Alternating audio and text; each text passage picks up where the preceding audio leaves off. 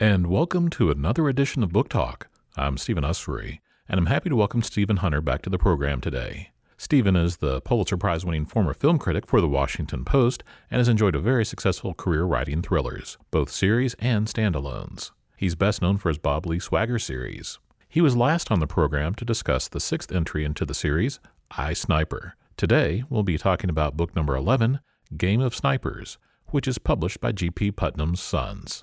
And a note, we recorded the interview in Stephen's hotel room in Memphis, so the audio is a bit different than normal. Well, Steve, the book starts off with a brief scene of a man named Paul, and he's going to have one of the worst days he's ever had. I'm not sure where that came from. It was a late addition to the book. You want to start these things quickly and grab the reader's interest. It's like writing a news story. You've got to have a good lead. And I thought that worked pretty well. And I will tell you, though, that it was not without some controversy. And I had a fight with editorial, and ultimately I won. But it was a close-run battle. He wanted a dream sequence in which the hero and the antagonist are shown to have the same dream. From that, we would infer that they were very much the same man. They were very much of equal skill sets. He thought that would be a better start. I want to have action. I want to have something happen. I know what my strengths and weaknesses are. And I thought that scene had a particular existential horror to it. I think that's a deep, dark, terrifying dream that many people have in some form or another, to find themselves helpless. Their world is coming to an end in a bad way. I didn't win all the fights, but I did win that one. Well, I think that was a stronger way to do it. Thank you very much. I appreciate hearing that. Because that existential horror of not knowing what is coming for you. Exactly. That's exactly correct. We get into the Bob Lee part pretty quickly, and he has moved up to Idaho. Why has he bought a spread up in Idaho? Oh, you're asking me questions about Bob Lee's past.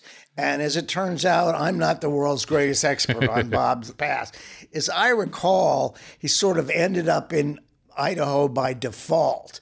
And he was not a cowboy, but he had a facility for horses, and he found that he enjoyed being around the horses.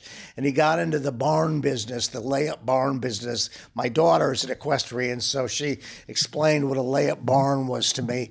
And that I like that as a place for a retired sniper to go, where he could be with the animals all day long and feel that he was contributing something and watch them get stronger and better. Believe me, I know nothing about. The only thing I can do with regard to horses is pay for them. My daughter has spent thousands of my dollars on horses, and that just seemed to me a good place for him. And it lets people come to him. He's not hustling business. He's not trying to make a living. He's sort of just trying to live a life out, and things keep happening.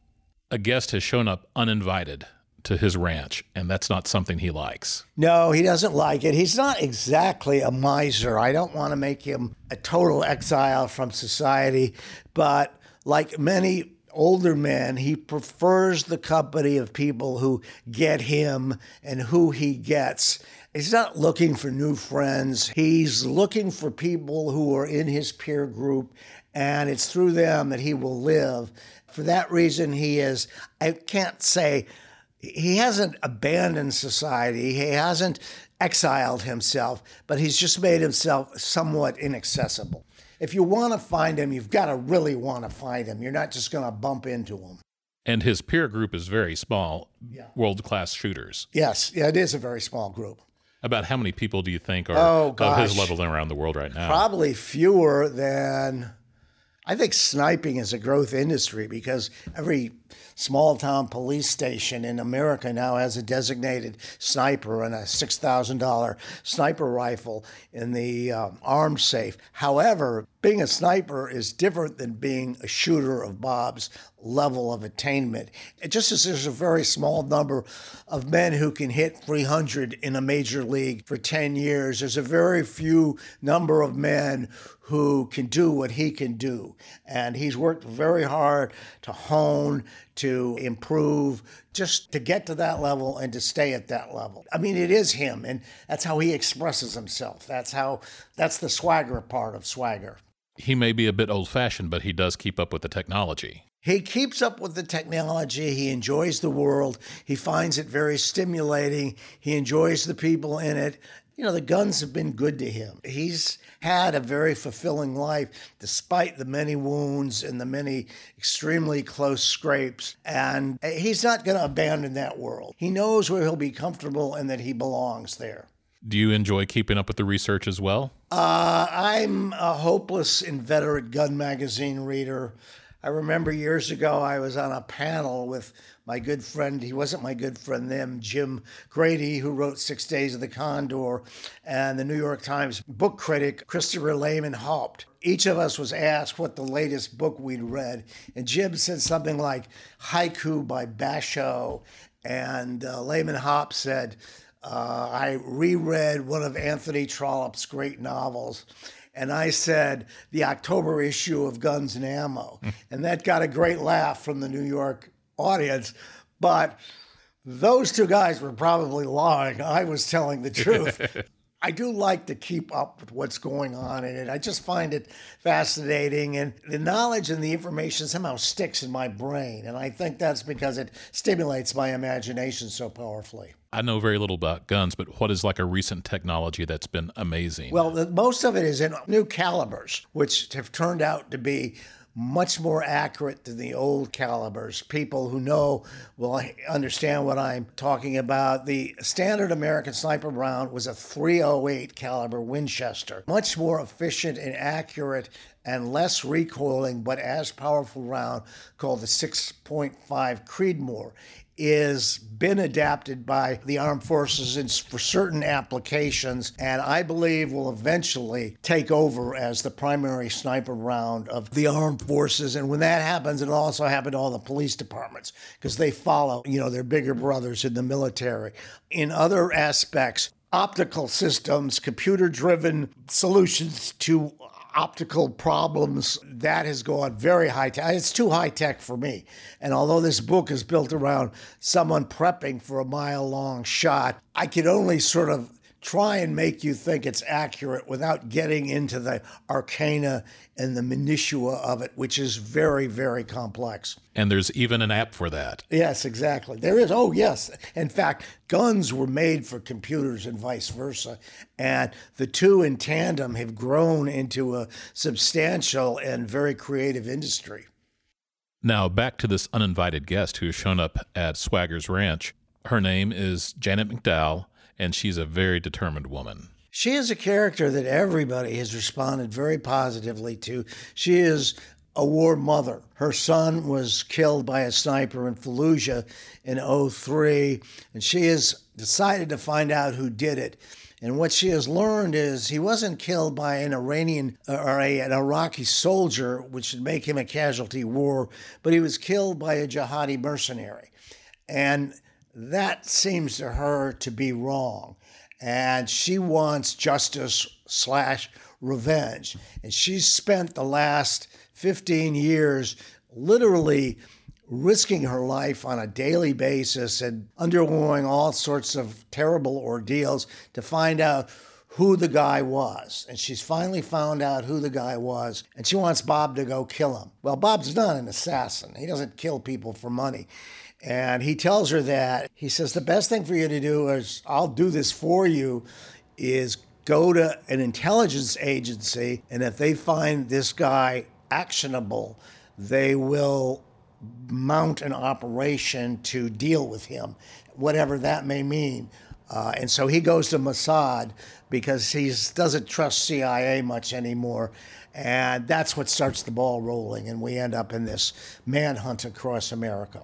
She's traveled to the region many times, been assaulted in many different ways, has learned the shooting game, and has even converted to Islam. Yes, she is more than a method actor. She's a method person. She has become what she needs to become in order to solve this case. And to me, what was so much fun was she's really made some intelligence breakthroughs that the professionals couldn't. She has just, by dint of courage and her obsession, her giving it her entire life, she's made some breakthroughs that lead to another step. But in the American intelligence community, she's essentially on the crank list. She is on the crank list. She can't fly any place.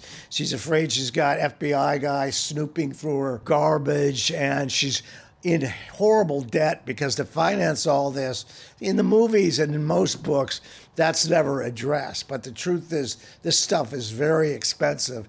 And for her, a woman of middle-class means, she's had to go into, incredible debt in order to, this to me, these were all signs of someone who cared so desperately and for whom it had obviously become her whole life. And I found that a compelling figure to write about. Now, the man she's in pursuit of is Juba the Sniper. Yeah. And there is a real-world antecedent for him. Yes, there is. He probably didn't exist. He was a propaganda creation by, the various Middle Eastern governments and entities that were opposed to us. They put together several videos when we were in, 203 about the evils of, the success of Juba the Sniper.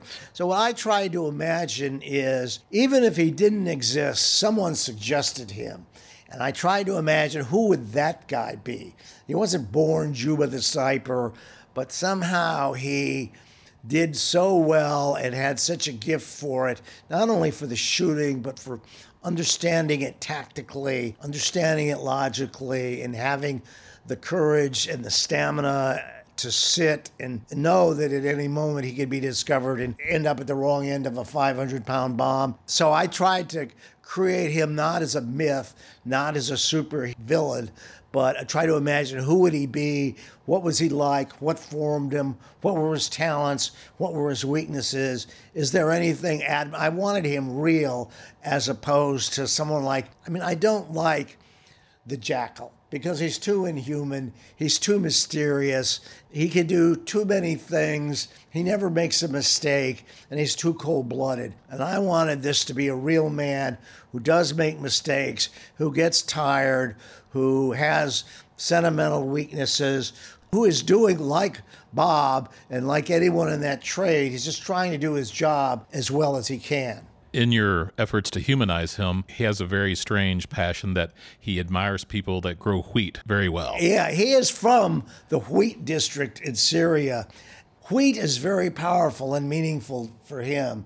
And it's the one thing that takes him out of his professional sniper mentality and takes him back to who he was and where he came from. And the first thing he was good at was at harvesting wheat. He had a skill at it that reflected his superior hand-eye coordination, his superior strength, his superior will. He didn't know where it would lead him, but it was the first time he experienced success in his life, and that remains important to him. His parents just saw him as another worker, essentially. Yes, they just, he was one of 15 kids whose life they thought should be dedicated to wheat in Islam.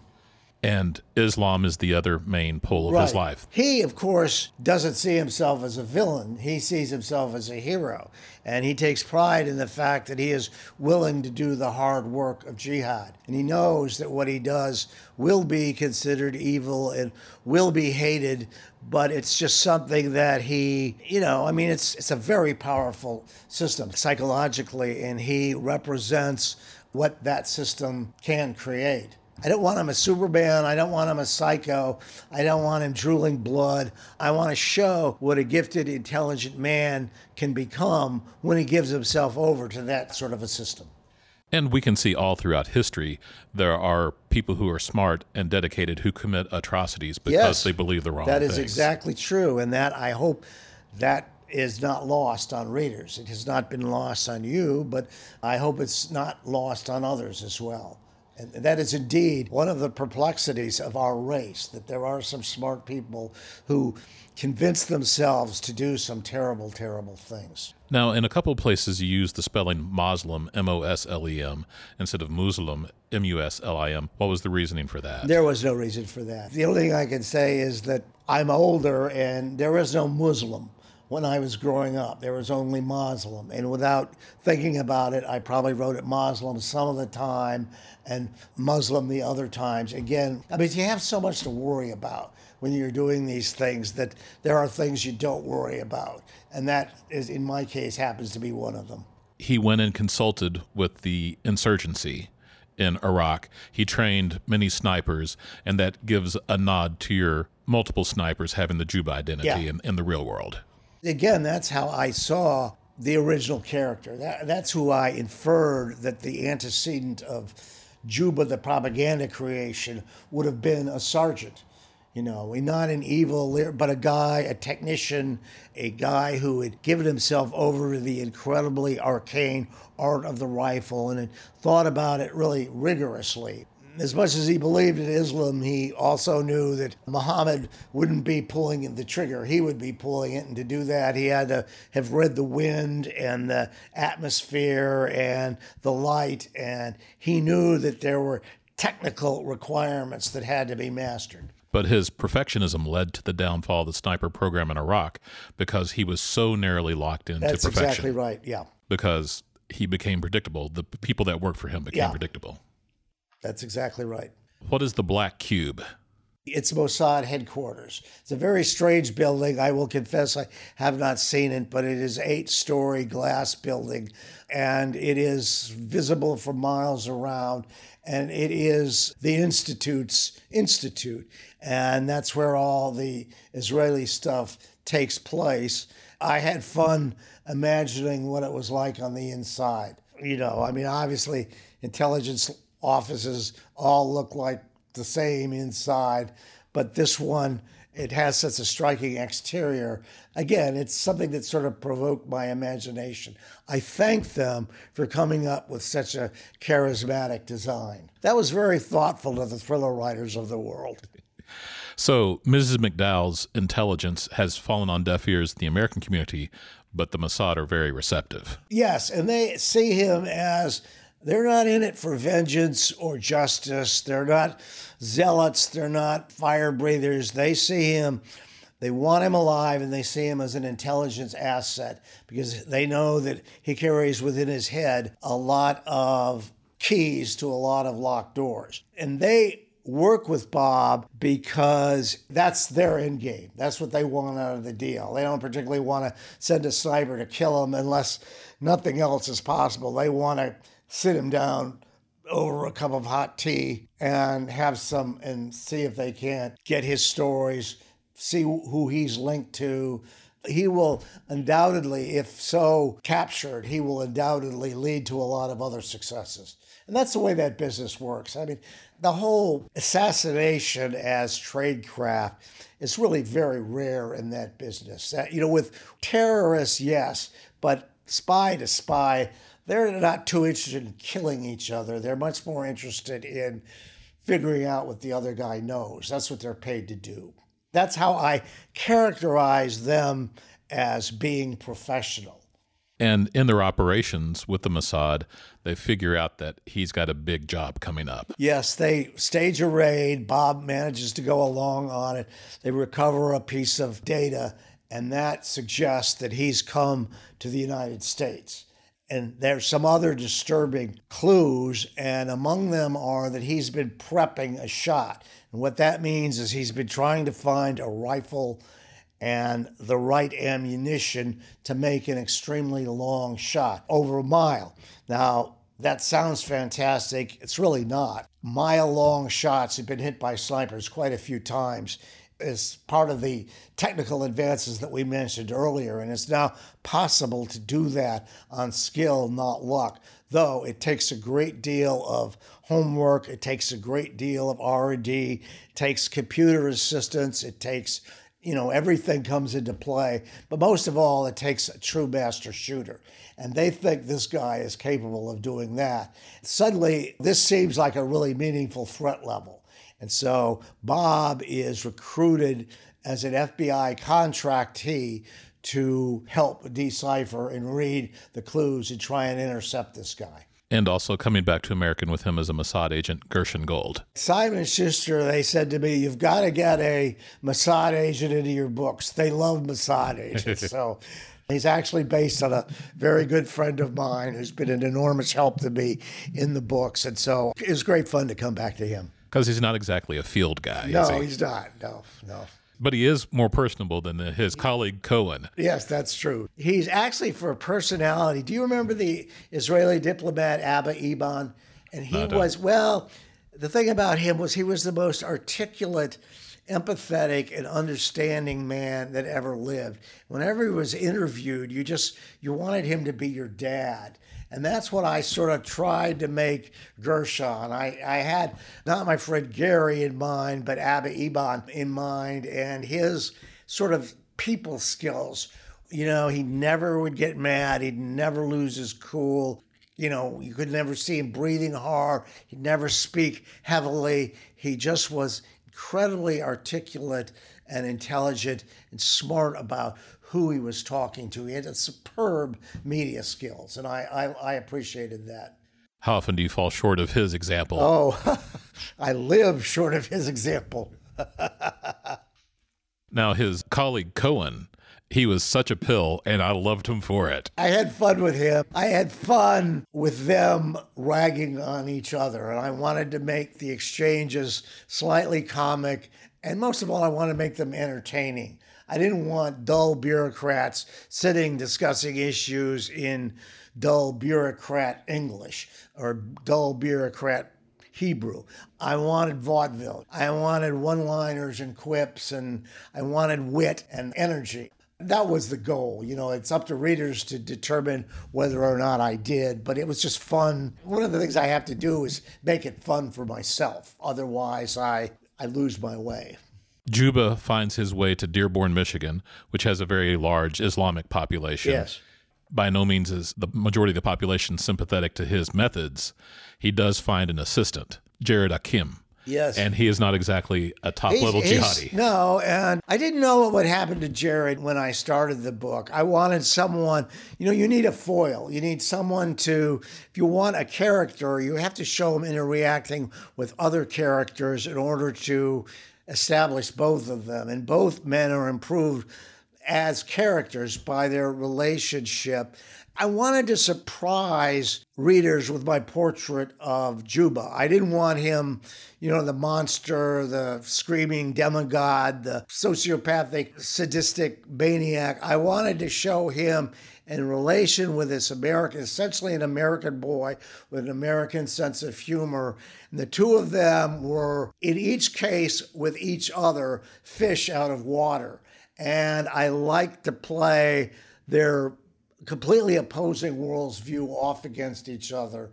Again, the point here was to be interesting and provoking and engaging rather than to just put out sheer information. Now, I know very little about the shooting world, but you did strain credulity when you had a millennial reference rich Corinthian leather. Oh, that I'm trying to remember. It's just some reference to Ricardo Montalban and the Corinthian leather. And What was that? The Mexican cartel rifle? Maybe so. See, the cartel rifles are historically very, very elaborate. And the rifle that I disguised, which is gold-plated, encrusted with jewels, that's common in the cartel world. They have a tradition of very elaborate and, I would say, gaudy gold plating, jewel encrusted, engraved guns and things like that. And so I felt that that was also an expression of who they were. And that was fun. So familiar faces also are in the book. FBI agent Nick Memphis is back. Where's his standing in the Bureau right now? I like Nick. I can't imagine writing a book without Nick. His relationship with Bob, well, it's steadily affectionate, but there is a kind of a reverse here in that for the first time, Nick is really in charge. And one of the things this book is about is Nick's leadership skills. You know, Nick is not one of those leaders who gives speeches to the men and pounds the table, but he's very sly in the way he manipulates people and gets them to do what's right. And he keeps his eyes fixed on the goal. I wanted him to be different than people have seen him as Bob's pal, but suddenly he's Bob's supervisor. And that's a really hard relationship to bring off when you've been friends with somebody and suddenly you're in charge with them.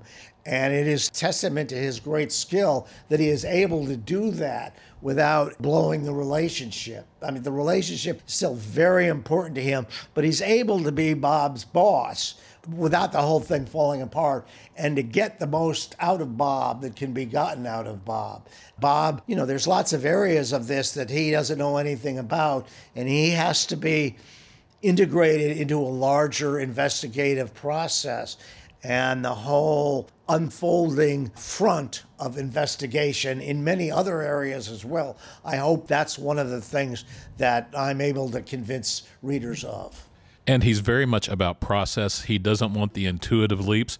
He wants the evidence to back it up. He doesn't want any confirmation bias skewing things. That's exactly right. And there may be me lecturing the FBI on how they should do their duty in that. That was one of my definitions of a good leader.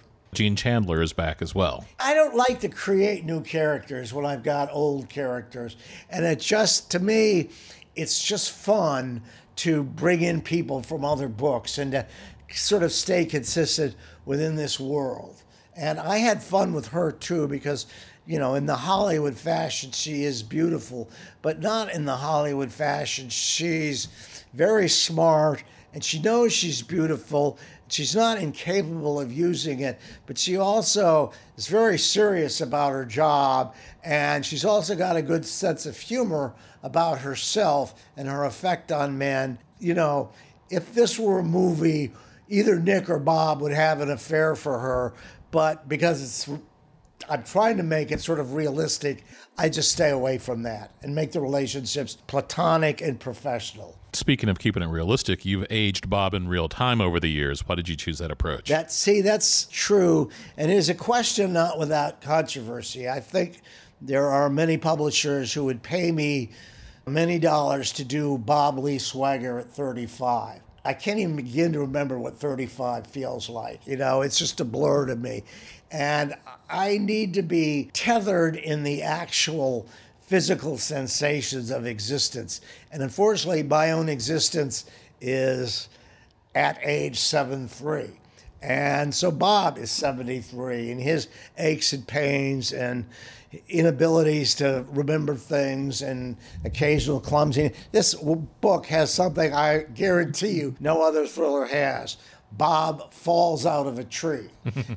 Harry Bosch is never going to fall out of a tree. James Bond sure isn't going to fall out of a tree. The Gray Man will never fall out of a tree. John Reese won't fall out of a tree. But because Bob is 73, and like me, one thing we old guys do is we fall a lot. Sad but true. In fact, my forehead now looks like it belongs to a pirate because I've fallen so many times and chopped it open. So I have that scene in there because it feels right. It doesn't feel formulaic. It feels like something that would really happen and yet would never make it into the movie. And that's kind of where I want to be. You make it real because when he faces younger men who are stronger and faster, they come out on top. Oh, yes, exactly, yeah.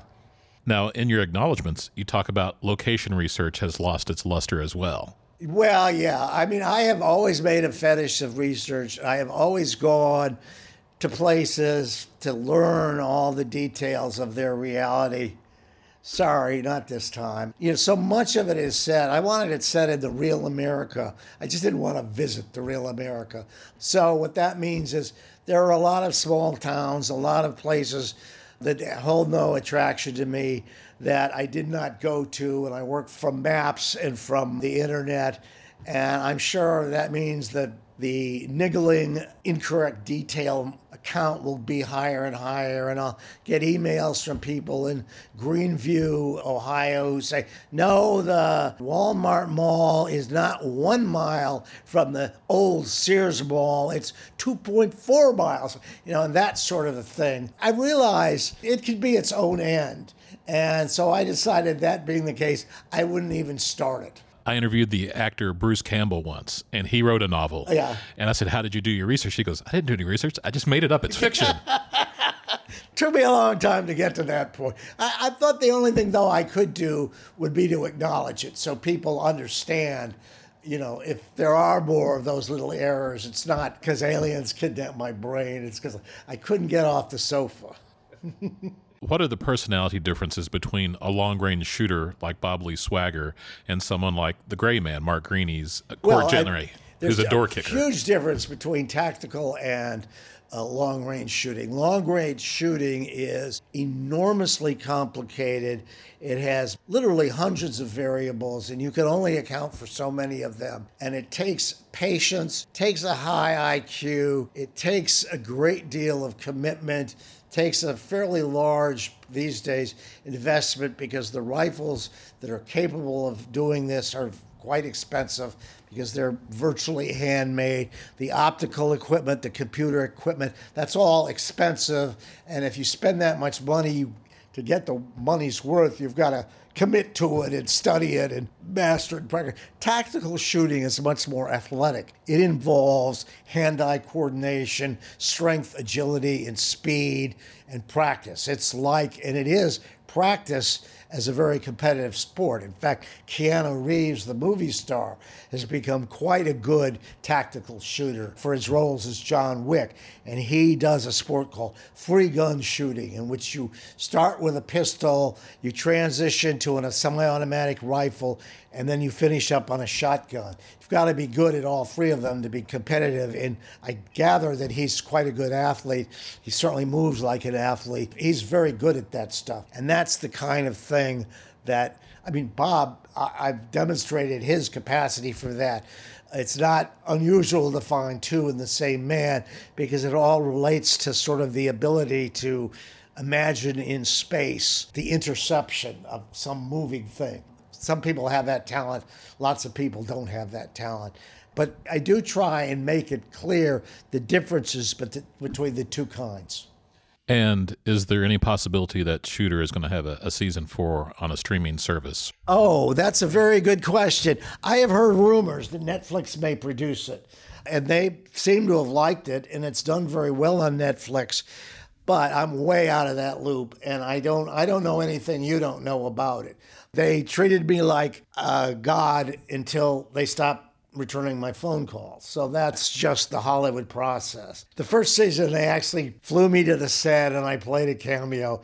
And the second season, no phone calls. And the third season, not even any emails. So I'm way, way out of that loop. And does Bob Lee Swagger have another adventure? I'm actually working on a Swagger book now. And one of the ideas of it is that, Swagger has brought up a lot of issues about our culture, our society, in this particular age.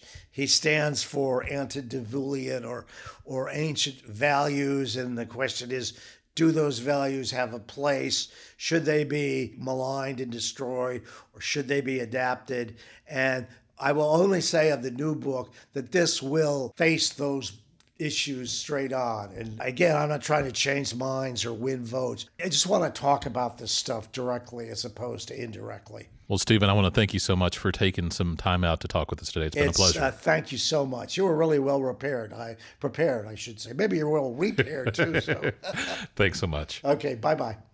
Stephen Hunter is the author of Game of Snipers, the 11th book in the Bob Lee Swagger series, which is published by G.P. Putnam's Sons. I'm Stephen Ussery, and this is Book Talk. Thank you for joining us today. Book Talk is recorded in the studios of WYPL in Memphis, Tennessee. If you have any questions or comments, you can email us at wyplfm@gmail.com or write to us at Book Talk, care of WYPL, 3030 Poplar Avenue, Memphis, Tennessee, 38111, or call us at 901-415-2752. This recording of Book Talk is licensed under the Creative Commons Attribution, Non-Commercial, No Derivative Works 3.0 license for the United States. You are free to share, copy, distribute, or display and perform this work, but there are restrictions. Nothing in this license impairs or restricts WYPL's moral rights. Thank you for listening to Book Talk.